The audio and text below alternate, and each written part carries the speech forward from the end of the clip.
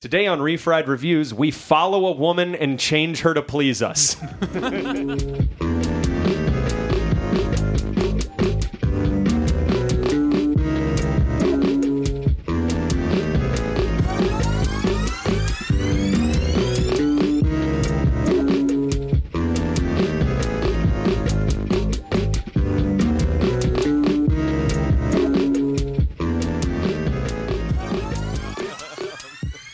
Welcome back to Refried Reviews. I'm John. I'm JP. And we watched, because it showed up in the last episode's movie, 12 Monkeys, we watched Vertigo. Alfred Hitchcock classic, one of the best movies probably ever. It makes everybody's list. You know, a lot of people say it's the best film ever made. I'm not quite ready to go that far, but it is superb. I watched a little bit of documentary last night after watching the movie, and they had some Scorsese talking about when he first saw it, being obsessed with it and watching it again and again and again. It's always interesting watching that kind of interview footage. Yeah, it's one of those movies that probably felt more daring for the time than it does now, because it's a lot like listening to the Beatles now. Mm-hmm. And, part of what you have to do when you listen to Love Me Do is tell yourself no one had ever done that. It's easy to listen to Love Me Do now and be like, oh yeah, that's a pretty well-made pop song. But then you think this was the one of the first 5 well-made pop songs, and the other 4 were by the same guys. This is actually kind of a topic I wanted to cover today that I'm sure we'll dive into. That I saw you posted that you enjoyed it quite a bit more, it sounds like, than when you saw it earlier. Yeah. And I was very impressed with the movie, and I thought it did a lot of cool and interesting things. But I think I respected it more than I necessarily liked it. I don't see myself watching it again in the next couple of years. Really? Without a specific reason. Yeah. So yeah, I was curious your take on how much of it was important movie, stuff to see, versus you'll feel like popping it in. It's not a movie I'm going to go back to again and again. Mm-hmm. I don't like it as much as other Hitchcock I've seen. I like Psycho more, but I like horror movies. That's my favorite kind of movie, is a scary movie. So of course I like Psycho more. Yeah. I also like Rope more, I think. Rope is probably my favorite. Yeah, Rope is fantastic. I think I like Rear Window more, except I violently hate the ending of Rear Window. I think the ending of Rear Window destroys the movie. So spoiler alert for Rear Window. The whole thing is about him looking out his window and thinking that maybe this guy in the building across the way is a murderer and trying to figure it out. And the whole movie is really questioning the morality of snooping on your neighbors. And maybe this isn't an okay thing to do, Jimmy Stewart. You're kind of a creeper, and you're being invasive, and you're breaking into someone's house, and what are you doing? And then at the end, it just turns out the guy's a murderer, and he was right the whole time. Oh, good news. All your actions were justified, and you don't have to feel bad about anything. So you're saying Simpsons did it better? Yeah. Also, yeah. I think the movie would be stronger if it just never raised the question. Mm-hmm. Maybe not. I think it would be stronger if it just turned out he was wrong. And he was the asshole. Yeah, that's more interesting to me than asking all these questions and then being JK. No, he's the good guy. It's Jimmy Stewart. Come on. His pedals. I'll certainly say watching Vertigo would make me feel like watching Rear Window. Yeah. When did you first see Vertigo? It had been years and years. It was probably late high school, early college. I actually ended up watching this twice over the past few weeks because when I first watched it, I remembered so little. I felt like a lot of pieces I thought I remembered from this must have been from other Hitchcock or something like that. Huh. Yeah, so I couldn't have given you a summary of what it was really about before it. So what's before the last few weeks? Yeah. Wow. What's your relationship with Alfred Hitchcock in general? We've touched on most of what I've seen probably already. Rope was a favorite. I saw that one in a film class in college. Psycho I saw, just during the sort of getting up to date with film rounds of watching everything. The Birds I've seen. I've never seen The Birds. I should watch The Birds. The Birds is probably more important than you'll take it seriously as what it is. I've usually watched it kind of with friends over cocktails, and it wasn't a super reverential watch. Yeah. You know what's terrifying about The Birds, and I am not joking about this? It's based on a true story. Oh, yeah? Yeah. There was, in South Carolina, there was some coastal town that a storm off the coast just fucked up a whole bunch of birds that were coastal birds. and got them all confused and turned around, and they turned into the town and started dive bombing any light source. No one died, Wow. but like a cop was carrying a flashlight around. Like people had to duck and cover, and it didn't kill anybody. The worst thing that happened was one guy was carrying a flashlight, and a bird dove at him and broke his arm. Well, I was thinking it would be a lot worse today, I would imagine. Oh, yeah. Yeah, they just started going after people, and everybody had to take cover for about 12 hours before these birds stopped freaking out. Wow. Yeah, and I guess Hitchcock, I don't know if his story was completely unrelated to that, but that definitely happened. Yeah, so that's the birds. I see Tune in next time for Refry Reviews when we... Yeah, so that's probably about the extent of my Hitchcock knowledge. Maybe I think I've seen North by Northwest, but that might be it. North by Northwest is awesome. Yeah, that's a fun watch. I really like that he came up with all the action sequences before he wrote that movie. Oh, really? That's all the script is. It is a flimsy reason to string that cool shit together. Threading the needle. Yeah. And it works better than just about anything else. It's so good. God. Yeah, I saw Psycho in my freshman year film class, the only film class I ever took in college. And I remember learning about editing and pacing by our professor had us take a pencil and watch the shower scene from Psycho and tap the pencil on the table every time there was a cut as a way of like showing us that the cuts speed up and then slow back down. It's like, hey, look, here's how intensity is created within a scene. And that was like, I mean, this is a pretty elementary little lesson, but like it stuck with me and I think about it a lot. I also remember she showed us this website someone had made where through a web app you could re-edit the shower scene. Oh, wow. Yeah, I mean, it was just what showed up on camera. There was no spare footage or anything. Right. But like you could rearrange the scene and then play it through, with the score. Which I didn't fuck with as much as I should have. But yeah, I only took a couple of film classes in college, and they were both more sort of on the history side. I think one of them was American film history and maybe world film history or something like that. Yeah. So a lot of what I studied was sort of more the circumstances under which a lot of these movies were made more than the technical specifics. Yeah, we covered studio system a whole lot, and then after, it was a weird class because after we were done with the studio system, we focused almost solely on like exploitation filmmaking. Like we watched Reefer Madness and Blood Feast in class, and then they're like, let's be honest, none of you are going to have access to money. Yeah. So. And then we ended with like a little subchapter about Brazilian 60s exploitation movies and the Coffin Joe films. You ever heard of Coffin Joe? I don't think so. Oh, he's this filmmaker who also plays this like bearded, crazy like weirdo in his movies. And like it's all the titles are stuff like "At Midnight I'll Eat Your Corpse," and stuff like that. And like the only one whose plot I really remember was a movie about Coffin Joe played this atheist, and it was a big deal that he was an atheist.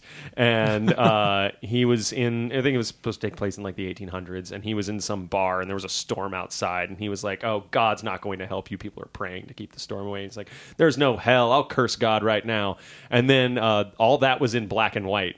And then he goes to sleep that night and wakes up, and it's color, and he's in hell. But hell is in color and cold. Like it was this cold hell, and I remember he had to walk down a staircase made of people. Wow. Yeah. No, it's a fucked up movie. It sounds like it. Yeah, you should check them out. Coffin Joe, guys. It's good stuff. But anyway, that was how I watched Psycho. And then for the longest time, I didn't watch more Hitchcock until the last couple of years. I watched North by Northwest. I watched this, Vertigo, and I watched... was it The Man Who Knew Too Much? I think so. But the original from the 30s, not the remake that Hitchcock also made. And in Rope, and I think that was about it.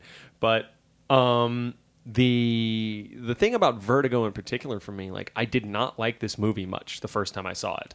I found it to be kind of meandery because I don't think I got the point. I was like, wait, why? Because as we know, the movie kind of comes to an end like an hour before it ends. Yeah. And then the real plot's revealed and like it gets all meaty and stuff. But like it Gone Girls a little bit. It totally Gone Girls. Yeah, actually. It totally Gone Girls. Yeah, because he sees Madeline go up and apparently possessed by the spirit of her great grandmother Carlotta Valdez flings herself off a church tower, and you're like, oh look, yeah, well that sure sucked. I'm sorry you're in a mental hospital. I guess we're done now. And then this whole other layer of the movie happens, and I was like, why is this 2 movies? What's going on here?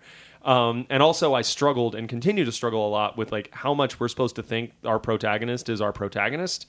Because Scotty does some, like, from jump, he's doing some pretty morally questionable shit. It's very true. Yeah, like, he fishes a girl out of a bay, which is heroic and good. Then he takes her home and strips her naked. And, like, from a practical standpoint, I understand why, but, like, he doesn't act apologetic about that at all. Like... Because if I had some girl that I fished out of San Francisco Bay, and for the sake, and like, let's say it's winter, I don't know, and for the sake of hypothermia, like, I need to get these wet clothes off of her, like, that all makes sense, and I'm going to wrap her in a blanket. And then as soon as she wakes up, I'm going to be like, look, I know this looks terrible. Here's the sorry. Yeah. Exactly. Like you have to get out in front of that, dude. Yeah. So anyway, I struggled with it, and I watched it, and I was like, man, I don't quite get the hype. Like, this feels weird, and I don't know who I'm supposed to like.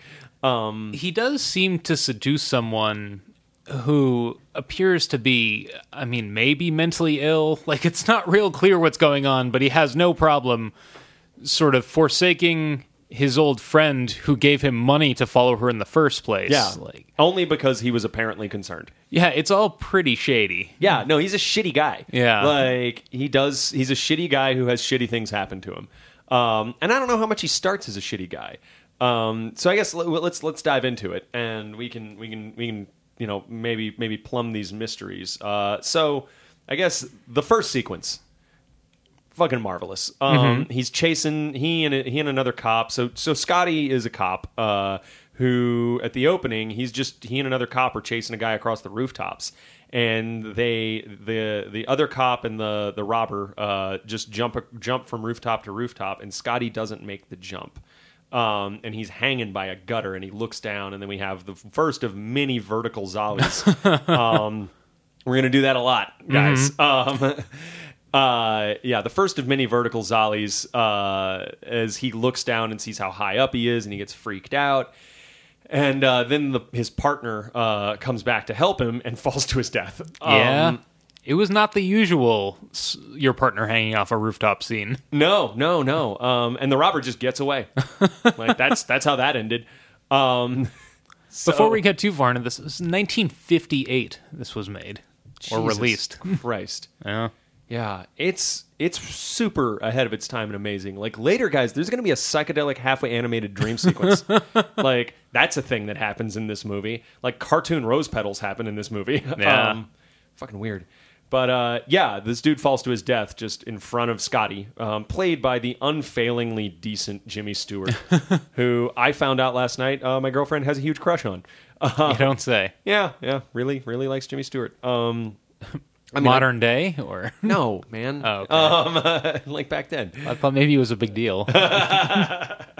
No, she just loves that octogenarian, or I guess nonagenarian. He's helped a lot of kids. So, then we have that awesome cut from him hanging on the ledge to him sitting in a chair balancing the cane on his hand. As he hangs out in the house of his best friend and like ex-college kind of girlfriend Midge. And one of the first things I wrote down was, I ship Scotty and Midge. Those two are just so meant for each other. And if he could just see what he has right in front of his face, none of this would have happened. Like, he could have been fine. Yeah, it was a curious addition of the narrative, just sort of this relationship as a whole and where it fits in. Yeah. Well, I think it's just there to say, like, hey, look, like, here's what he looks like when he's being kind of healthy by the standards of the day towards a woman, because he's still kind of creepy to her. Yeah. But their banter's still so nice. Like, later when Midge is like, I thought you could you could take me to dinner, and then I'd be so grateful that I'd take you to a movie. And all, like, everything they say is just great. So. They kind of talk about how basically he has vertigo and acrophobia, And he's, he had to quit the force, and what are you going to do now? Then he gets a call from his old college buddy Gavin, who basically says, like, hey, my wife keeps disappearing. I need you to follow her. Before I take her to a mental health professional, I want to figure out more about what the deal is. Because thus begins this movie's troubling relationship with women. I'm going to go ahead and call it out. Like, I'll plant my flag on this. Like, this movie is gross towards the ladies. Yeah. Because, like, there's no thought for his wife's agency here. Now, granted, all this turns out to be a ploy, so whatever. But, like, we're just supposed to... She's a very important prop. Don't you see? I mean, did you feel that from jump, too? Like... Yeah. I mean, pretty much any scene involving woman is a little bit squirming in the seat by today's standards. Yeah, man. I need to creep on her for a while before I take her to the dock. So and I mean, as we touched upon it briefly, but just the idea that we're coming at it not really sure how we're supposed to feel about this guy, X number of decades later. Yeah. So it adds some interesting, almost lack of perspective to the story of what we don't quite see how we're supposed to feel about him by the standards of the day. Yeah, for sure. We don't know how much of this is like how they what was considered normal and how much was quote unquote the joke. I do, in the scene between Gavin and Scotty, I love the cut between Scotty admiring that picture of 1849 San Francisco, cutting back to Gavin with all this construction behind him. Like that was this movie's full of little things like that. Like, oh man, the world sure is changing super rapidly. And this movie does, at least in the first half, concern itself quite a bit with the past. And the inability to escape one's past. I mean, that's a huge theme of the whole thing. Like, Scotty can't get over his vertigo because of what happened to him, and Madeline, Gavin's wife, can't get over the influence of her great grandmother Carlotta Valdez. We're all running from our pasts, and it keeps killing us. Oh god, there's so much fucking rich thematic juice in this movie. Like, it's great. It just doesn't like women very much. Yeah. In some of the extras, they had audio of Hitchcock talking about this movie, and it sounded like it was recorded later as sort of a retrospective thing. Yeah.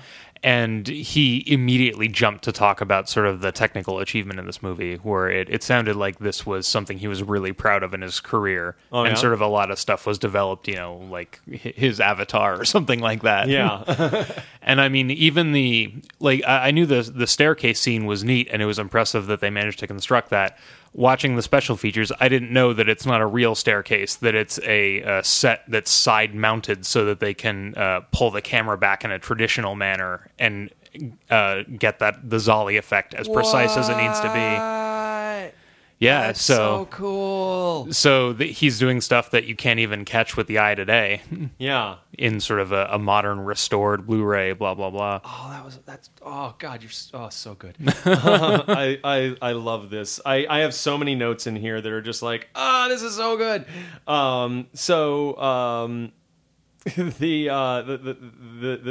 Scotty takes the job and he's like, yeah, I'll follow your wife like a weirdo, whatever. Because we're college bros or whatever. And then he goes and sits at the bar at this recurring restaurant that like David Lynch presents Ernie's. Well, I guess before we go too far, yeah. Another thing by standards, like the standard of the day, is this request totally insane? That like his wife is taken over, like. I mean, I don't think by the standards of any day it's that weird to say to a private investigator, hey, my wife disappears for long stretches of time, and I want to know why. Can you please follow her? Like, I think it's indicative. He throws in some language that he's afraid for her life for reasons he can't explain. Yeah. Let me finish my thoughts so I don't sound too creepy. I do want to make clear that is a sign of a relationship with poor communication. And it's not like healthy, but it's not like unheard of. Anyway, go on. I just wanted to cover my ass there. No, I just mean sort of the dialogue comes off as like, I would think someone was insane if they were talking to me like this. Yeah. Like, or, they can't express what they're trying to say. Oh, like he's insane or his wife is? Being a detective and have someone come to me with that, Yeah. I want to know like what degree of crazy that sounds like his wife has taken over in what sounds like some sort of mystical manner. Yeah, I don't know, man. Anyway. Yeah, I have no idea. I think if someone came to me with that story, my first reaction would be, you sound like you might be the one with the issue. Let's rule that out first. But he's like, yeah, I'll follow your wife, whatever. I wasn't doing anything this weekend. So I also just wanted to get that sort of pretext out of the way. Is he's following her because the husband doesn't think she's cheating, but something weird is going on. Yeah, like she seems, she's going into fugue states. She's experiencing missing time. Like he definitely believes she's on the level and she's not lying to him when she says, oh, I just did XYZ, and then he sees her odometer has 94 miles on it. But it is troubling to him. And so, yeah, I in the context of this movie, I don't take that as on anything other than face value. I think he's just a concerned dude. Sure. And we need to believe that for the plot to continue as it needs to. So Scotty goes to Ernie's because Gavin says, "Oh yeah, tonight we're going to the opera and we're going to go eat at Ernie's first, and you can kind of peep her then, so you know who your mark is." And we have that great series of shots in Ernie's where it's there's no dialogue. It's just I think there might be a little bit of dialogue, but you got Scotty at the bar, and it pans over this sea of like reds and like muted blues of suits and stuff, and then there's just this splash of bright green from Madeline's dress, and she just like leaps off the screen at you in this shot. It made me freak out so much. I loved it so much. It sounds like Hitchcock had tons of like color palette requests and things Really? like that, where even I think they said the actress didn't want to wear gray and was like, no, it's vital that you do it. Hey, Kim Novak, shut up. Yeah. I'm Alfred Hitchcock, and I think of actors as cattle. Alfred Hitchcock, I'm sure you know, famously kind of hated actors. Yeah, I think at some point some actor asked him, "What's my motivation on set?" And he said, "Your paycheck." Wow. Yeah, he was like, "Just hit your mark and say the lines. Just shut the fuck up. I don't want to deal with you." Have you seen the logistics of filming Rope? Like I've how seen big the cameras were and stuff. Giant crazy go-kart contraption that he rode around on. Yeah, The cameras were like the size of a person.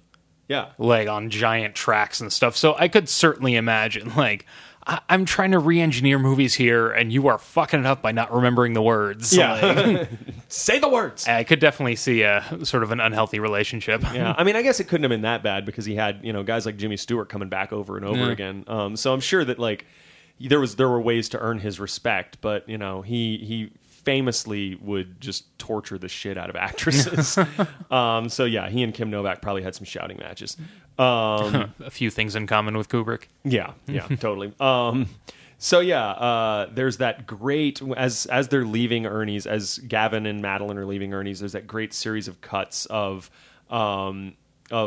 Madeline turning towards Scotty at the bar and him turning away, and just like that little glance, and like the film keeps giving us this feeling as he follows her of reaching out and almost touching someone from behind. Like that's just that breathlessness, that hair on the back of your neck. It's so good at evoking that, I think. Yeah, and then the following begins. Going to be a whole mess of following in this picture. I've also thought the sort of him seeing her the first time symbolizes sort of a modern plot mechanic of almost the reason that we do we podcast about this kind of stuff, of the double meaning the second time through, of having to film the plot in a way that it makes sense, where after the reveal you can watch it again. Yeah. And so sort of again 1958, sort of seeing that of this scene means something totally different, of like, I'm like this sort of awkward introduction of who she is. It's like, that would be a handy way to have it not be the wife. Yeah, absolutely. I mean, yeah, this is you watch it again and you realize they are baiting the hook right now for this poor guy. I'm sorry for all of this, Scotty. So you only deserved some of this. So yeah, the first following scene I adore, because it just the way it parses out information. So all we know going into this is she's fuging. and she's God knows where she's going. So he follows her, and the first thing we see is she goes down that back alley. And we have another great moment of color where we're going down this dark brown alley, and then she goes goes through a door, and then Scotty follows behind her and opens the door from the brown into this just like guitar solo of color in your face of this flower shop. Mm-hmm. That's the first thing we see is flower shop. She's buying a bouquet. And then from there, I believe we go to the cemetery, where we're again following behind her, and she's going to the grave of this woman named Carlotta Valdez. And again, we get that great scene where Scotty's hiding in the shadows, and Madeline comes around that tomb, and he's like, she's close enough for him to touch her for like the first time, and he's like almost breathless with like, he's perving real hard. Yeah, no, it's weird. It's weird and creepy. Like but like you don't, for some reason, I don't feel the creepiness quite so much there, and that might just be due to how just unfailingly decent Jimmy Stewart is as a human being. Like he doesn't read as anything other than good intention, which is another reason why this movie felt so weird and dissonant the first time I saw it. It was like, why are you fucking stop it, dude? Yeah. This isn't what you do. Yeah, I don't know. It's like watching Mr. Rogers explain the female orgasm to me. Like, I don't want this from you. Not from you. Well, sort of the splashes of color that you're describing. Yeah. I think that sort of was throughout this movie. There were a lot of frames where I was like, oh, when I think of this. And I feel like when most people think of it, it's sort of, the church tower, and maybe him like jumping into the water under the bridge. Yeah. Lots of very sort of monochromatic, high tension stuff. Yeah. So to see sort of these looser, beautifully composed, just interior shots is very different from what I expect. Yeah, no, it's lush. It's real, and it lingers on it. Like, I mean, you want to talk about every frame of painting? Like, here you go. Oh, it's so good. So good. So she goes to the cemetery, and then he follows her further to an art museum where she sits in front of a picture of Carlotta Valdez, and we notice that her hair's done the same way. And then we get to connect the dots from a previous piece of information. So we've got 3 chunks of information here now. We've got the flower shop, we've got the grave, and then we got the portrait. And the portrait lets us connect the flower shop and the grave because we see that the picture of Carlotta Valdez, she's holding a bouquet just like the one that Madeline bought at the flower shop. Mm-hmm. So clearly there's some kind of Carlotta Valdez obsession going on here. Next, she goes to the McKittrick Hotel. And Scotty follows her in, and then uses his badge to get some info from the McKittrick clerk. The first of many transgressions. And does it ever explain where she disappeared to in this scene? I missed that. Because remember, like, he's like, "Can we go? Is she here now? I saw her come in. Would you mind going and checking?" And then they go upstairs, and she's not there. Like, where'd she go?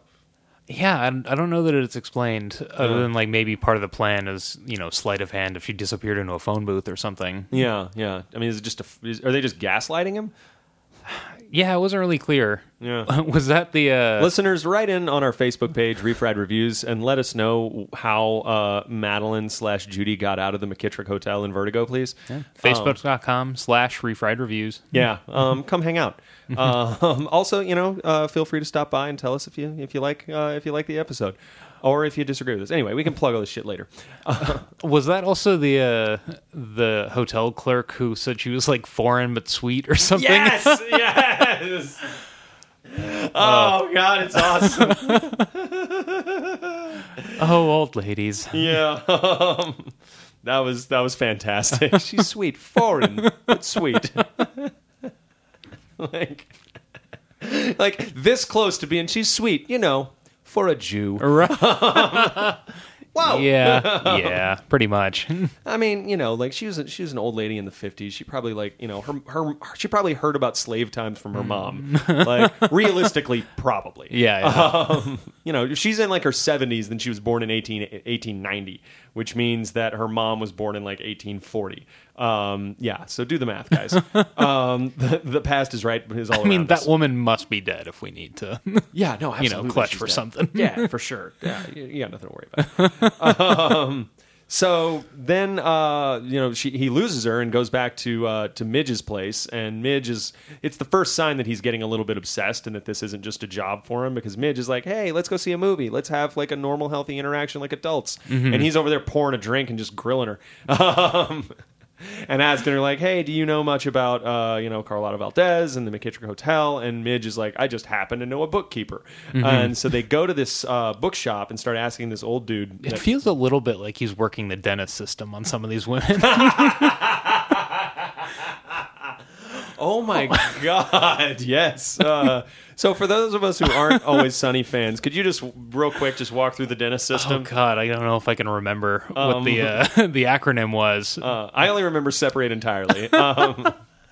But just is systematically destroying young women in the most, I don't know, stereotypically offensive way you could think of. Yeah. It's a lot of psychological manipulation. I mean, he's definitely like got just leading Midge around on a leash. What a dick. Yeah. She's so right for you. Come on, man. So they go to this bookshop. I don't know. Did you notice that the medium shot of the three of them, the shopkeeper, Scotty, and Midge, while the shopkeeper is explaining who Carlotta Valdez is, it got darker with time. Maybe that was just me, but like I felt like I saw that the shot was darkening as it went on. Just to kind of, maybe just show this guy like getting kind of drawn into the darkness by this story. And then when they come outside, it's nighttime, and it was daytime when they went in. So like the sun's or it's like dusk when they go out. And there were lots of subtle lighting effects, so I could believe it. Yeah, no, it was real cool. And then the what does he do after that? I think he well, I should mention it was around this time that sort of the second time through when I had an idea of how this movie was structured, I maybe started to feel like it's a more interesting plot to unveil than it is a practical plan. Of kind of how they're framing this guy. Yeah. And there's got to be an easier way. They're just getting a witness. Like, come on. Like, I mean, you couldn't just be like, okay, here's a simpler version. You do everything with Gavin's wife that they did, snap her neck and take her up there or whatever. I don't know how the hell Gavin got her up there. Maybe they like got there at dawn. And just like he just hung out there like for 6 hours or something, and then have Judy show up as Madeline, introduce herself to a couple of nuns, and act troubled, and then go up there and do the same thing. I just saw The Walk, so I'm imagining a lot of like hanging off the side of ledges while nuns walk by and stuff. Is The Walk good? I enjoyed it. Yeah, cool, it's quite a like theater experience, definitely. Gotcha. Yeah. There's only so much you can do to avoid the like. Why aren't they walking yet? I want to see the walk. Do what it said on the package. Where's your walk? But yeah, totally worth seeing. Cool. Yeah, I saw the documentary, whose name I forget. Man on Wire. Yeah, Man on Wire. And I think I'm one of the 8 people in the world who didn't really enjoy it. Really? Yeah, it's just kind of slight. Yeah, I mean, I've always heard great things, but I haven't seen it. It's okay. Huh. Yeah, but I'll go see The Walk. I need to see The Martian first. Yes. Yeah, and also Final Girls just showed up at the Vista. This is not relevant to the podcast. Back to the We have to date ourselves. Yeah. Let's put a clock on this motherfucker. Yeah, so then he gets back to following, because he's a follower. Scotty, champion follower. And he follows her to the bottom of the Golden Gate Bridge at this point. And then, kind of keeps behind her, and then she hops into the bay. And he jumps in after her. And then we get back to Scotty's apartment, where Madeline is now in his bed, naked, creepily. He like comes in and checks on her. And is just like, oh, you'll want this with the robe. And like, that is not your opening move, dude. Right. No. Not today, anyway. Like, the very first thing you say is, you probably have some questions. Let me begin. Yeah. I'll explain as best I can.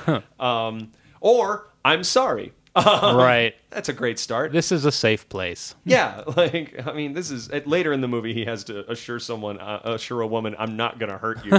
Which, if you have to say to a woman, "I'm not going to hurt you," you already lost. Right. Like, just pack it in. Like, the next thing you should do is walk away. Yeah. Thus proving you're not going to hurt them. Just digging a hole. Yeah, for sure. It's interesting to me that it's 44 minutes in before Scotty and Madeline actually meet and have any kind of dialogue in this scene. Yeah, so they talk for a second. He's kind of creepy and paternal. There's that weird there's a weird thing when he's explaining like why he took her back to his apartment. He says like, "Oh, well, you wouldn't want to show up." And Ari pointed this out to me, that this is just a weird sign of the times. He's like, "Oh, I figured you wouldn't want to show up at home like that." And she's like, "Yeah, you're right." Like, you certainly wouldn't want, to show up post-suicide attempt wet. No, your husband certainly wouldn't approve of that, would he? No. Yeah, so that was weird. You'd better make him believe everything's fine. Yeah. You better be well put together 24/7. So... yeah, then she just rolls out on him and shows up the next day with a note. And I love the exchange they have. He's following her and follows her back to his place where she drops off this note. And he reads the note and he says, he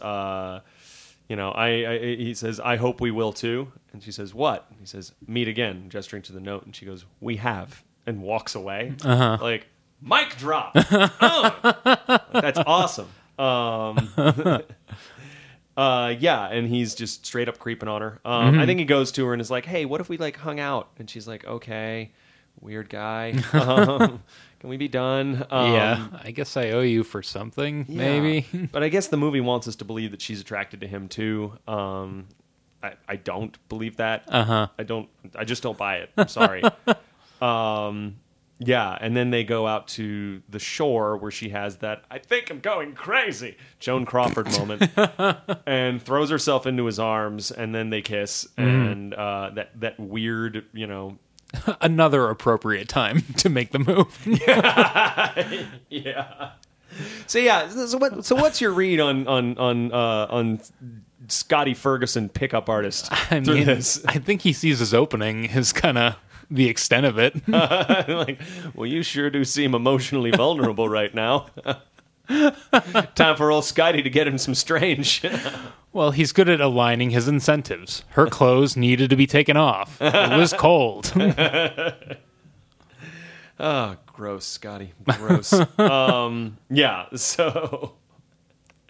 this is just not good. It's not going to end well. Yeah, and they also go out and to the sequoias and have the sequoia scene that we saw in 12 Monkeys last episode, which was super cool.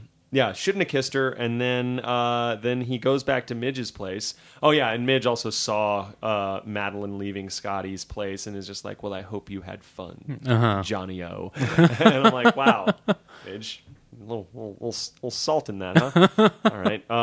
So then he goes over to Midge's place, and like they're talking about going to a movie and hanging out and being bros. And she's like, "Oh yeah, I've gotten back to painting. I painted something. I think you'll like it. I was thinking of giving it to you." And he goes over and looks at it, and it's a very well composed picture of Carlotta Valdez with Midge's face. And my first thought, man, was, it's a fucking long way to go for a gag, Midge.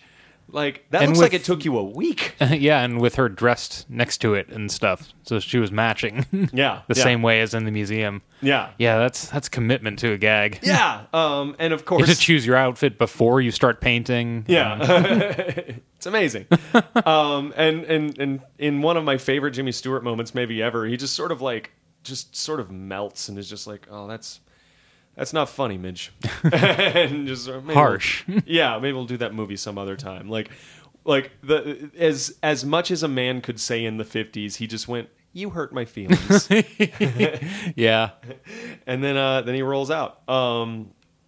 And clearly, like, I guess we're supposed to read from this, like, Midge is driving him away by imperfectly, trying to express her affections and, not really being able to address her jealousy of him because their attraction is, unrequited. All makes sense. Tracks good. We're just doing the work. We are showing our work in this movie. I also wonder how much of the scenes like that are to make it sort of to pad out the twist a little bit to make it seem more like a complete story. So it's like a total left turn that there's a second half, as opposed to if that happened at like the 35-minute mark. Then clearly the story is not done. Yeah, that's true. Yeah, I mean, there's structurally Hitchcock's fucking with us. I mean, as he did in Psycho, like he likes to take traditional film structure and subvert your expectations. It's a lot like I listened to a podcast with Matthew Weiner one time talking about Mad Men, and he's like, yeah, like I love.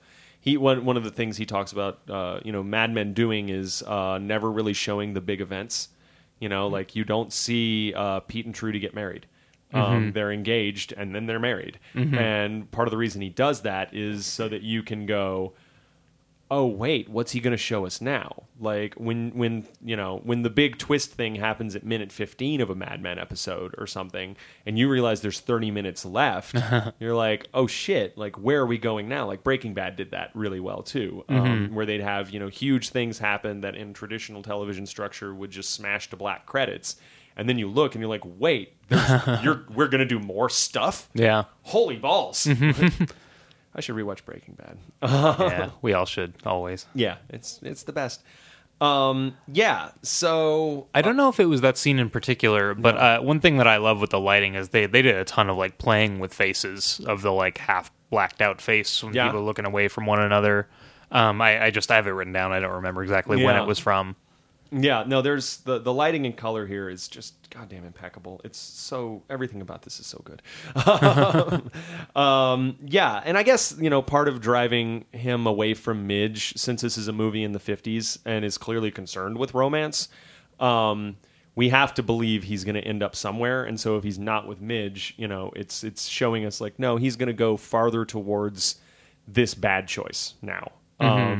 Because part of like Midge not being able to effectively say, "Hey, Scotty, I'm concerned for you," it makes sense that would drive him into the arms of the clearly unhealthy relationship. And like her painting the thing as trying to be a little bit more spontaneous and crazy, since that's clearly what he craves, but it's not necessarily her strong suit. Yeah. Well, I think it's her like trying to make a joke. It's like a kidding, not kidding thing is how I read it. Right. Is him going, is Midge going like, ha, sure is weird that you're obsessed with this lady that's clearly insane. Ha, ha, ha, ha, ha. I think you have a problem. But he doesn't take it that way. And at this point, I like it all clicked for me, like right here, like watching him get driven back to Madeline. Because Scotty wants to save Madeline because he couldn't save that cop in the opening scene. Like he has this dream that plagues him of the cop. He talks about that, how he has the dream all the time of reaching out to save the cop and he can't. And Madeline keeps having these dreams about Carlotta Valdez and being driven to kill herself. Instead of wanting to die, he dreams of wanting to save. He's caught in the same kind of pattern that she is. And it's, furthering this movie's like concern with our inability to escape these patterns, right down to the movie's ending being a thing that already happened in the movie. Like we're just going to keep doing the same shit over and over and over seems to be what this movie's telling us. And that's awesome.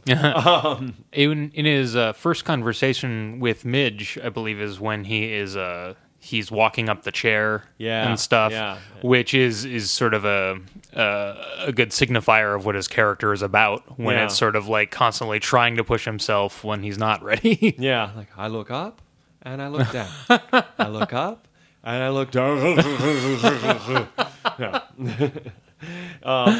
Or you can read it that he needs to cure her so that he can believe that his vertigo is curable. There's a couple of different ways that you could interpret, I think, Scotty's like savior complex. But I mean, I think we can agree that he has one. Yeah.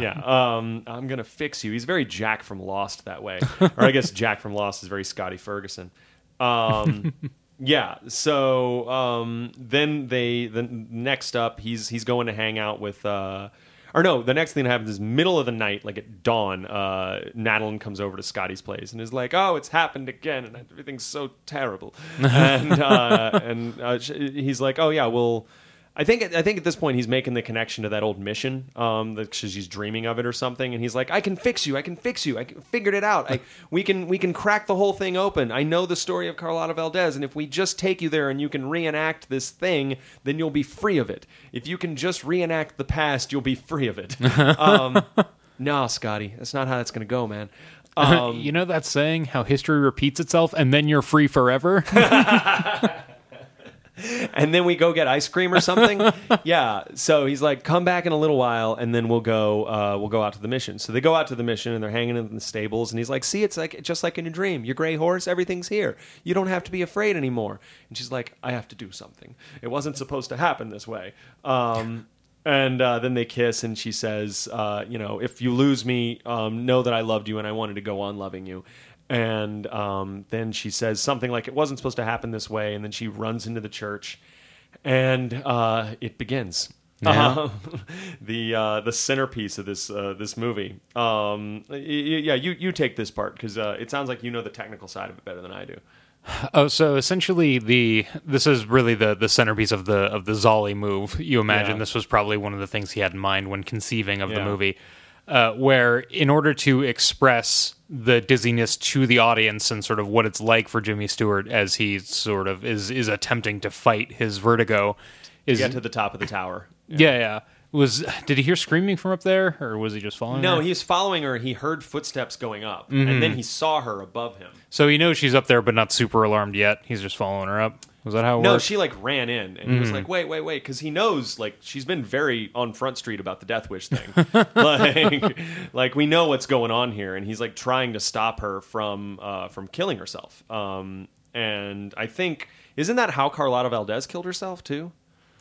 I think she threw herself off a thing. That sounds right. Yeah. I don't remember exactly. Feel free to correct us over on Facebook, guys.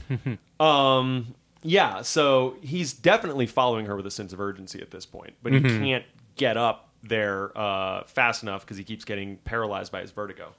Yeah, so for people who aren't aware of what the Zolly is, it's a really cool technical move where I believe you track backwards and zoom in at the same time. You can do it either way. I see. So basically maintaining the same field of view, but just sort of manipulating the fisheye effect of how it looks and how deep it looks. Yeah. It's super disorienting. When I think of the Zolly move, the number one that I think of is the Jaws Zolly. When Roy Schneider's sitting on the beach, and we Zolly in on him as he realizes that the kid is getting attacked out there. That's a good one. Yeah, it's definitely a great use of the effect to do something very different than what Vertigo used it for. That's actually a great point, because basically, real quick primer on focal length. There, you got wide lenses and long lenses. Long lenses set your object of focus, usually a character, far off in the background, so the background's super blurry and it feels far away, and your character's in focus. And wide lenses make everything make the background come into focus more and kind of compress everything. So in Jaws, Roy Schneider, we start wide and we go long. So what we're doing with that Zolly move is taking everything out of focus and really focusing in on Roy Schneider's face and thus his mental state. And it's watching, holy shit, look at the panic on this guy. It's super cool. With Vertigo, I don't know if he's going long to wide or wide to long. And I also I am not a cinematographer, so I could be butchering this. But yeah, I don't know which way he's going with it, but he's where instead of focusing in on look at this guy and how he feels, we're focusing on look how weird the world is through this guy's eyes. And it's sort of, taking that and turning it the other way. I think. Yeah, and it does feel like the Jaws one is probably the opposite. There's two non-technical people chatting about this. Yeah. But it does feel like very much Vertigo is sort of you losing focus on everything. Yeah. While Jaws is sort of narrowing the focal length so that it's square exactly and him being the only thing in focus. Yeah, the difference is pay attention to this versus you can't pay attention to anything. Right. Because everything's fucking bonkers. At any rate, he's getting some vertigo trying to go up these stairs, and he's just not fast enough. And in terms of why this movie really captured people's attention the way that it did when it came out was probably a combination of camera moves like that, the score, narrative tricks. I mean, it's really all in there, but this is a pretty huge one. Yeah, what most people probably think of when they think of Vertigo. Yeah, I mean, it's firing. The movie is firing on all cylinders. Like, everything about it is fantastic. This isn't a movie where there's one like hero sequence that's amazing and then the rest of it's kind of okay. You know, I mean, even, you know, I really like Psycho and all of it, but you could even possibly put Psycho in that category where everything up until Janet Leigh dying is just bravura and the rest of it's merely very good. This is fantastic throughout, I think, and not to cast aspersions on Psycho because it's fantastic, but anyway. So yeah, he's almost to the top of the tower, and then he hears a scream, and then he sees Madeline plummet to her death, like in what's a pretty grim, like for 1958. Oh yeah, yeah. You see body falling, and you see the result, which Yeah. again is sort of very Psycho, sort of. Yeah, just, and then what follows after that is the meanest hearing I've ever seen that appears to be taking place at the mission. Am I reading that right? That like we're still at that mission? Like they all had to convene and do this that day? Am I wrong? I didn't notice. The whole thing feels very thrown together. I hope so. Like, let's just get some chairs and get this over with. The equivalent of a citizen's arrest. Yeah, like, I don't know. But, like, this judge. So there's a jury of 6, and the idea is it's an inquest to determine whether or not this was a suicide, which it clearly was, and it's more of a formality than anything else. And this judge just lays into Scotty, like, who's sitting there basically on trial next to his former commanding officer in the police force, and he says... The judge, after going on, he says, "This man did nothing, and the law has nothing to say about things left undone. He's not basically like he's not on trial, but we all know he's a shithead." If only there were good Samaritan laws. He says, like, this has nothing to do with anything, but for the record, fuck you, Scotty. I'm going to go ahead and enumerate what we're all thinking. Like, did you feel that too? Just.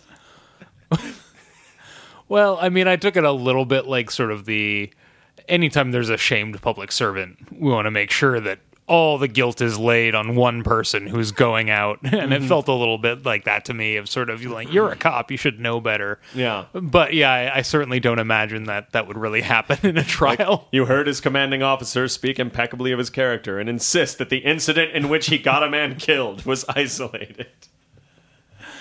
I mean, like, I could see Lindsay Lohan being reprimanded in court for something like that. It just goes on and on. It's really mean. It's weird. And then later, Gavin, walks over to him and is like, "Wow, that guy was a huge dick to you. Like, I'm really sorry. It was not cool. None of it. I'm going to leave the country make sure you are too embarrassed to go back to work, even if you get over all of this. I'm going to leave the country now. Peace out." Yeah, and that's the end of Vertigo. Madeline commits suicide, and then that's it. Misogyny punished. Yeah. How? I don't know. She's dead. He's off the force. He was already off the force on account of his vertigo. It's in the name. Yeah, he's totally not going back now. Yeah, no, that judge made sure of it. That's probably like in a file somewhere. No, the movie, weirdly, continues. Yes. So the next thing, Scotty goes back to bed with goes home and tries to get some sleep with the horrible words of this judge ringing in his head, and then we have this fucking dream sequence, dude. This dream sequence, disembodied fucking Jimmy Stewart head for the win. I wasn't really paying attention. Like, what percentage of the movie is this? Is it like 2/3 of the way through? There's the movie's 2 hours and 10 minutes long, and this happens. This break occurs with about an hour to go. Okay. Yeah, so it's a little bit over halfway done. But yeah, no, we're not off the hook. We're talking about this fucking dream sequence. Like, it starts with this bouquet that turns into these animated rose petals that fly at the screen. And then there's the weird and disembodied Jimmy Stewart head, like flying down a time tunnel or something. There's a lot of nutty color timing going on. Yeah. I think there's a shot at some point of Gavin talking to Scotty at the window, and then like Carlotta Valdez is suddenly standing there. It's just, oh god, it's so fucking fucked up. Like, and it's 1958, and just I'm just mainlining insanity. Was his like 2001 sequence for people of the day? Yeah, it probably was. And poor Jimmy Stewart's just along for the ride. And the forever twirling. Yeah, the end result is I know. Oh, there's that where he falls and like he's like a marionette. And oh god, it's so weird. I'm not doing it justice. Just go. Like, I'm sure everybody listening to this has seen Vertigo. Everybody go watch the dream sequence again. It's top 5 film dream sequences ever. It's so good. Up there with Dumbo. Oh yeah. Up there with Dumbo, and probably I might, like, just because I really love it, the Nancy falling asleep in class dream sequence from Nightmare on Elm Street. Where she sees her friend in the body bag get dragged away. That's a good one. Lebowski, but also anyway, Lebowski, yeah. Moving along. Lebowski is very, very good. Yeah. So, what condition was my condition in? Yeah, he ends up like us in a mental hospital, and the fuguer has become the fugee, sir. He's gone all fugue, and he's got Midge visiting him. Poor faithful Midge. Playing him some Mozart and talking to him about how Mozart's just the thing he needs. Yeah, she needs to find like a singles mixer or something. Yeah, God, get like practice some boundary setting. Like chasing Scotty's not working. Yeah, like you do you, Midge, for like a minute. Like, just go do you for a little bit of time. Like, this guy is clearly toxic. He became obsessed with a woman he was stalking, and then managed to seduce her because she was broken in a way that happened to fit together with the shattered pieces of his psyche. It's accumulating baggage as you watch him. He's becoming a worse person over the course of the film.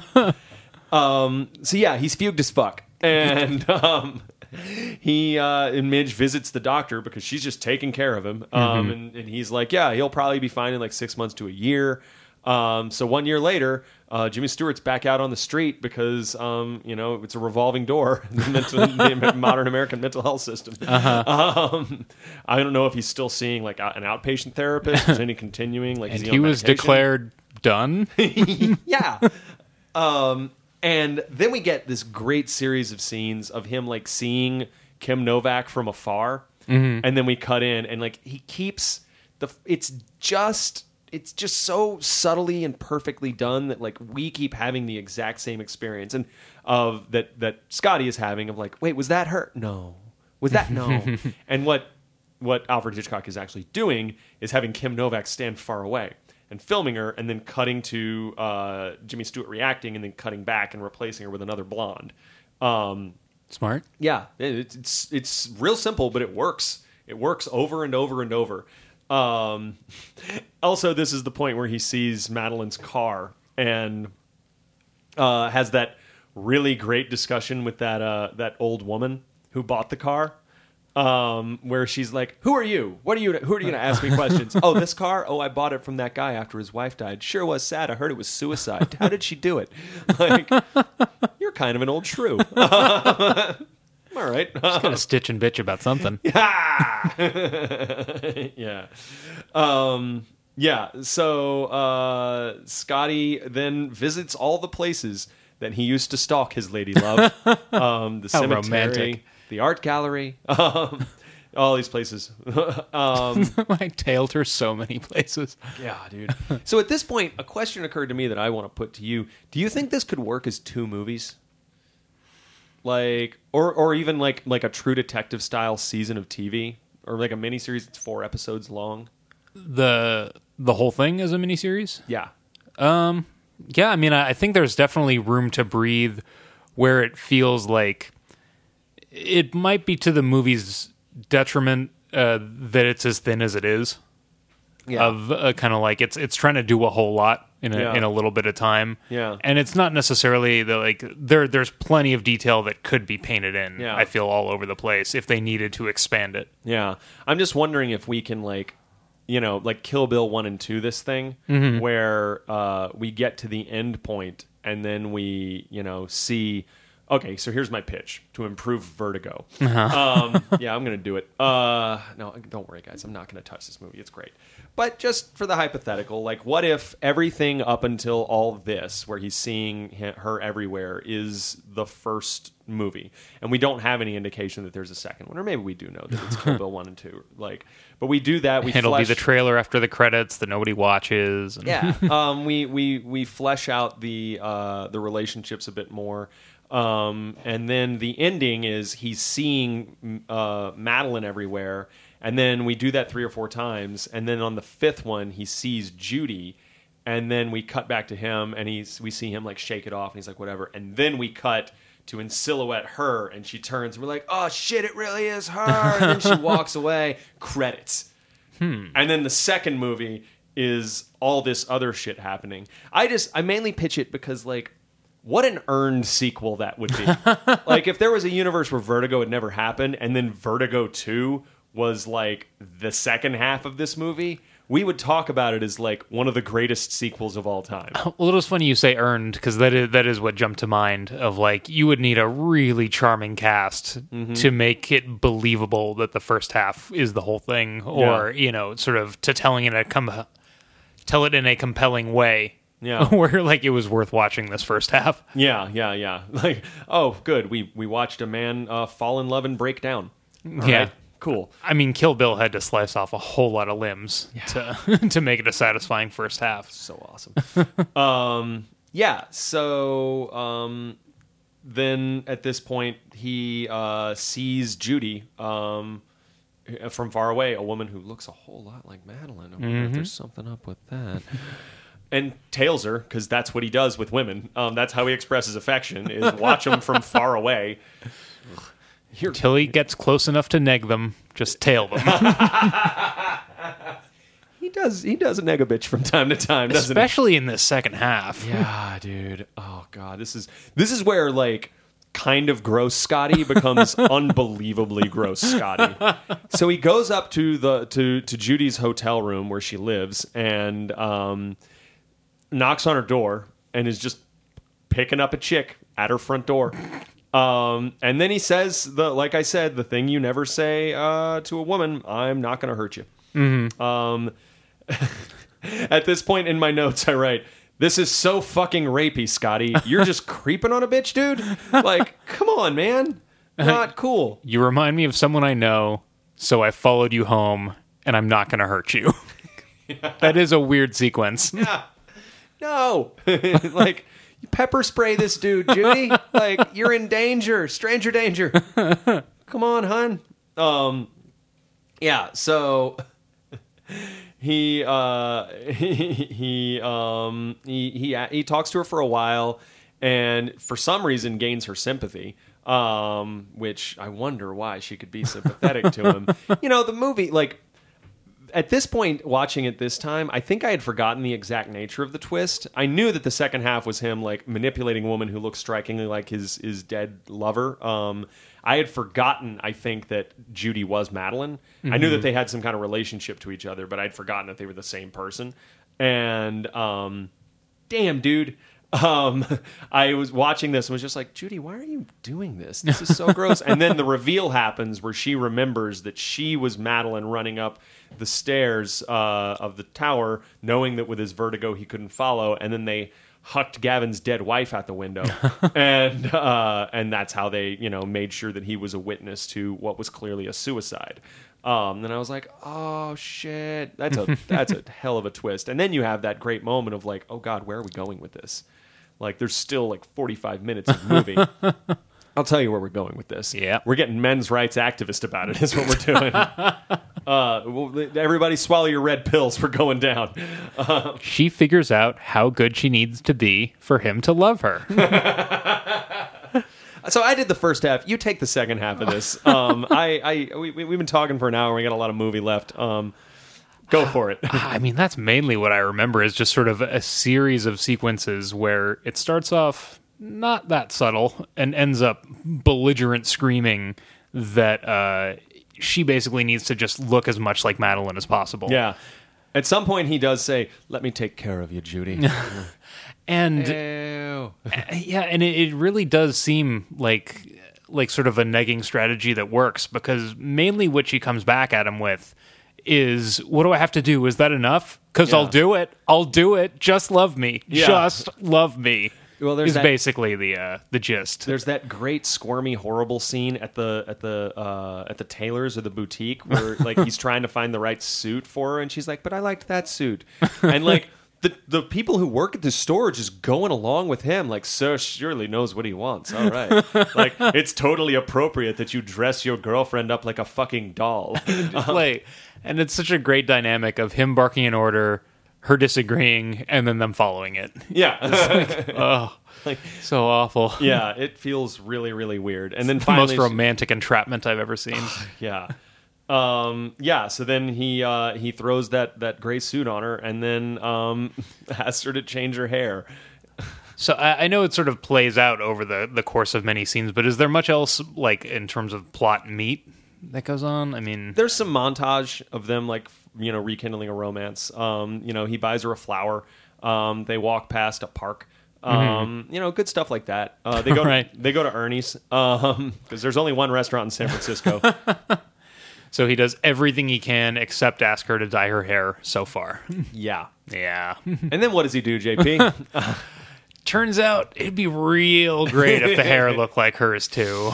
Yeah, if you could just dye your hair, that'd be great.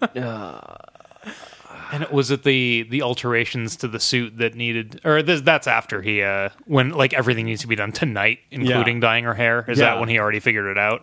I think the suit needed to be done for tonight, and I think he was like, "Come on, we got an appointment with that hairstylist." Or no, because she says that in his apartment they have that conversation where she's like, "Will you love me? Will you finally love me if I just do this last thing for you?" And he's like, "Oh, Judy, just do this one thing for me." Oh, Judy. Why wouldn't you believe me? Yeah. Ugh, you're so gross. So, okay. Why do you think he's doing this? It seems like he's got some issues. Turns out he can't just shake off No. a really confusing, detective-based suicide witness Yeah. romance story without Yeah. it sticking with you for a little while. Yeah. No, he needed to be in like group or something, like weekly. Yeah, a year's probably not enough, even if their doppelganger isn't out there. Yeah. Like, do you think that like Scotty at the beginning of the movie would have done this shit? I mean, Or has he just been so destroyed? seeing as how they really sort of spring it as its scheme toward the end of this movie, I feel like the implication is sort of that they broke him, and that this is more him playing into the plan, and I'm sure taking on his own creepy whims all over the place. Yeah. But I did get the sense that it's sort of, this is supposed to be they've meddled with his life, and this is what's become of him. So this isn't Jack Torrance showing up crazy to the Overlook. I don't get that impression. I Yeah. mean, it seems like he was at least closer to decent at the beginning of the movie. Yeah, but I guess to the thing we were talking about at the beginning, like how much of this is the attitude toward women at the time, and how much of it is this movie saying this is terrible behavior. Do you think like Hitchcock's trying to say like, hey, the way we rob women of their agency is not cool? Is he making kind of a feminist statement here? I mean, that it's certainly possible to take it that way. Like, I felt a lot of that vibe of sort of the, showing how bad it is as the point of view clearly disagreeing with it. Yeah. But yeah, I sort of don't feel educated enough about when it came out. But I Yeah. mean, I'd like to think so. It's Yeah. sort of, I think it it worked as sort of a statement about that, whether Yeah. it intended to or not. Yeah, I mean that reading is 150% there. Whether Hitchcock, thinks women are things or not, and if given what we know about Hitchcock, he might. Yeah. Yeah. So she agrees to dye her hair. God damn it, Judy. Oh, yeah, oh, God, just stand up for yourself, honey. You and Midge need to just form a support group and get away from this man. And they seem to play this fairly straight. I didn't detect a ton of hints where sort of like as the audience the first time through you would have been able to catch it necessarily, like what they were trying to do. What do you mean? Like, I don't feel like his suspicion was growing over time that something was going on. And No. like it felt to me like he sort of went zero to necklace and figured it all out in an instant versus he felt totally uncomfortable and unsure with what was going on. Well, I think he just wanted to believe really bad because he had been broken so badly, and he was like, I am recreating my fantasy around me, and this is what I need. I'm once again going back into the past and just reliving it and reliving it and reliving it.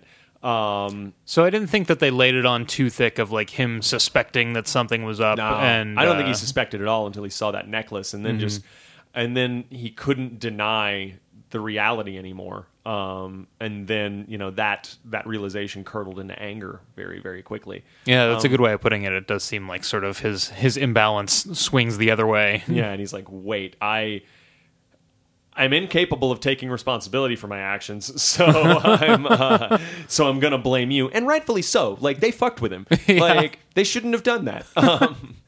They just picked the wrong guy. If we live in a world where this is your plan, then I'm going to do whatever I want. Yeah. It was shitty of them. You shouldn't gaslight a guy. Just don't do it. So it really was like the primary goal of the initial plan before how the rest of the story plays out is just to get him to sort of have a credible witness to see it as a suicide. Yeah, Just and sort also- of close the book, and if there are any questions, it's in his direction as opposed to the husband. Well, I don't think they're trying to cast any suspicion of murder on him. I think Just sort of like, if there are questions, it's Yeah. not what about the husband, it's what the fuck was going on. Yeah, and he can get on the stand and say, like, no, here's the mountain of evidence I have for her mental illness. And I'm not the That's right, husband. that's right, of course. I'm a neutral third party Right. who this concerned do-gooder called to come in. And I got no dog in this fight. And I am telling you, she was crazy and obsessed with a Spanish woman from the 1800s. Yeah, I mean, he's got a whole file on crazy now that they fed to him. And when he realizes that's what they did, because Judy should not have kept that necklace, then he goes a little bonkers and is like, "Hey, why don't we go out of town for dinner tonight?" And she's like, "Great, we won't go to Ernie's." Fucking again, man. I bet Ernie's steaks are actually really good. Like that.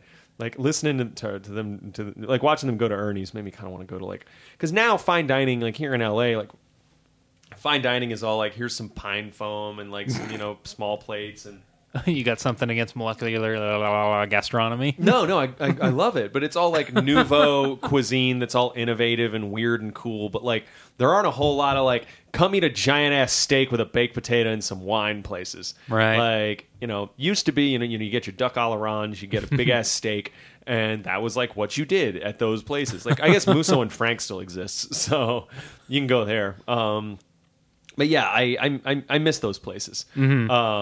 We should open one. I'll cook steaks. Got a lot on our plate. Yeah, I guess it's true. We'll start it as a food truck. That's my pitch. Trucks are small. In terms of square footage, it's less to keep track of. That sounds like the best reason. All right, so yeah, he sees the necklace, and then he just basically kidnaps a woman and drives her out to that mission. And I forgot. Whenever she comes out of the bathroom after, she gets home from dyeing her hair, and she's clearly trying to avoid putting it up like Madeline had it. And he's like, no, that's wrong. I told them I wanted it pinned back. Like, you gave instructions? You gross fuck. ugh, you're nasty, man. Yeah. But yeah, he tells her to go in the bathroom and pin it up the way he said, and she does. And then she comes out and she's Madeline, and then they kiss, and there's that great spin move that goes from her apartment to the stables and back to her apartment. Mm-hmm. Yeah, he seemed to be having a blast. Yeah, with a lot of this stuff. Yeah, and like he never, as much as from what you've talked about, how as much as he was really enamored of the techniques he used in this film, it never feels indulgent. Mm-hmm. Like he's never like just shooting his wad all over the screen. Like it always like I bet he wanted to do it more than he did, and I'm glad he didn't. I'm glad he exercised that restraint because he's a smart filmmaker who knew to do that. I mean, there are plenty of sort of simple, elegant shots in the movie as well. Yeah. So it's not totally over the top with style and technical trickery. Yeah, no, it was so good. And then right after that moment of triumph, I don't know. He sees the medallion, and you're all like, "Oh, holy shit!" And then he takes her out to the mission, and he just keeps saying, "There's just one final thing I have to do, and then I'll be free of the past, Judy." It's not at all foreboding. No, just one final thing I have to do. Zuzu's pedals. Oh, you're so creepy, Jimmy Stewart. You're so creepy. And he's taking her out to the mission, and then he kind of says like, "Oh, you messed up. You kept a souvenir, Judy. You shouldn't have done that." And he takes her up to the tower and is like, "Is this where you did it? Is this where you killed her? I bet she was already dead. Snapped her neck, to be sure." Mm-hmm. Ugh. It also seemed to tag up weirdly with a conversation he had early in the movie with Midge, where they throw out this bizarre, like, sometimes a traumatic event needs, like, another traumatic event to resolve things. Oh, yeah, he was like, that's how the doctor said I'd probably get over this, is if I had, like, another trauma happen. It seems very Gilligan's Island logic. Like, you need to get hit on the head again. Yeah. Oh man, what if Judy was just a coconut in the whole movie? Just let's remake this just with a coconut. Sounds Monty Python on various levels. In a blonde wig, like everything else is straight, just a coconut. That'd be great. Did you notice that like when he's up in the tower, like kind of revealing that he knows what happened, the climax is out of focus. And it's got to be on purpose. Like Hitchcock wouldn't have done that on accident. But yeah, it's out of focus the whole time. And I think we're supposed to like be as disoriented with rage as he is. Because I mean, point of view wise, this movie is pretty consistently from Scotty's point of view. Mm-hmm. We experience the world through his eyes in here, and I think Hitchcock's saying like, yeah, he can't even see straight. He's so pissed off, but he's doing it in this little subtle way that just affects you. It's so good. Mm-hmm. Also helps with the fuzzy nun coming in. Sounds like a terrible drink. Yeah, give me a fuzzy nun. I wonder. Write to us on Facebook and tell us what's in a fuzzy nun. I'll drink it. I hope they unveil the new Facebook reactions, so then we can properly vote. Yes, it'll be fun. Yeah. So he's like lighting her up with guilt, and then the fuzzy nun shows up. This spectral nun, like death itself, just rises up silently. I'd be freaked out too, Judy. I totally get it. And then she's like, I heard a noise. Movie's over. Yeah. Yeah, and that's fucking that. We're done here. Yeah, my last note is, so the nun did it all along. Yeah, so that's Vertigo, guys. I bet like if there is a Vertigo 2, it's just about Jimmy Stewart just doing this again. Like he always, it's like if you played BioShock Infinite, right? I didn't finish it, but I played it. Oh, you didn't finish it? Uh-uh. You should finish BioShock Infinite. I know. It's real good. Yeah, never mind. I have a thing to say, and it won't make sense if you haven't seen the ending. Okay. Yeah, so like I said, the first time I saw this, I was so stuck on this movie is such a classic example of why this podcast I think is a good idea. Because the first time I saw this, I was so stuck on, wait, Jimmy Stewart's a dick in this? What? To like I couldn't think about all the other layers of meaning to it, and like repeating the past and like Jimmy Stewart's savior complex and all these different things like fitting together psychologically. And it's just so fucking rich with things going on. and it's restrained, and it's God, I would suck this movie's dick and fondle its balls just so hard. Oh God, yeah. It is delightfully not aimless exactly, but sort of even after you know what the movie's about and there is a very clear through line, Yeah. you can watch it and it's sort of the story doesn't scream out at you way in advance the way a lot of stuff from that era does. Yeah.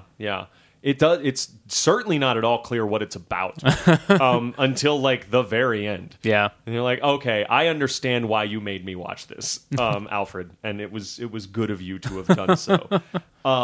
Yeah, that was awesome. Final thoughts on Vertigo? Definitely worth watching it. I mean, as I said, I respected it a whole lot. I think it's really impressive. I'll be more likely to watch another documentary about it than I am to watch it in the next couple of years. I think that's true. I probably won't watch it again for probably 5 or 6 years. Mm-hmm. There are just plenty. I really, really enjoyed it. I respect the shit out of it, and it's a very, you got to do the work on it. And if I'm sitting down on a Saturday night, I'm probably going to watch Evil Dead 2 again, or something like that. And I think I do believe that there's about as much you can get out of an Evil Dead 2 as you can out of a Vertigo. They're in their own ways, fantastic films. But this is definitely worth revisiting from time to time. And I definitely want to read a bunch of analysis of it and get into that. It's a masterclass. Like, it's so good. And it stands on its own, I think, as a movie that still works sort of more than I thought it would, as there aren't a ton of caveats of, oh, yeah, you should watch it because it's important. And, I have one. It hates women. Well, yes. But I just sort of mean that there's not a ton of context you have to give of like, oh, but this and this and this were really weak at the time. Yeah, that's true. That's true. The performances wall to wall are really good. Striking a really nice middle ground between like that super stilted old Hollywood acting and like the modern stuff that we're used to seeing now out of in like David Fincher films and stuff like that. It's just that stylization of performance really works in this movie. Yeah, it's just great. I would actually, now that I'm thinking about it, I would really love to watch a remake of this with, I don't know, let's say like Scarlett Johansson and George Clooney. Because also, like, if we're supposed to take this as creepy, throw an age difference in there. Right. Like if the Coen brothers were like, we're remaking Vertigo and it's Scarlett Johansson and George Clooney, like, I think I'd watch that. I don't think it needs to be remade. Like, I'm not clamoring for that. Right. I'm just trying to think who Midge would be. Oh, me too, man. Yeah, maybe Amy Adams. That is what I was thinking. Yeah. Just someone nice who doesn't deserve this. Yeah. That's sad, but funny. Yeah. Give it to Paul Thomas Anderson. Yeah, that would be good. All right. So yeah, that's Vertigo. As always, we've got this new Facebook page we've put up recently. Go there. Let us know what you think of Vertigo. We'd love to hear your, do you agree? Do you disagree? Do you think, what's your thoughts on, this movie's weird relationship with women? Are you a woman who couldn't make it through? Want to hear that? Yeah, absolutely. So what are we watching next time? So it's been a long time waiting, but I think Fury Road is now on video, so it's a safe choice. And I feel like I usually choose the most convoluted things where I end up with a giant slew of notes. I think including the theater and showing people the Blu-ray, I'm probably up to like 7 or 8. So Really? This is the first time I'll be ready to sit down probably without notes, so I'm pretty excited. He's going off book, guys. It's gonna be crazy. Yeah. Awesome. Cool. Well, we'll hit you guys next time with that. Until then, go watch Vertigo and just do your best to square yourself with what this movie thinks of women. All right, thanks.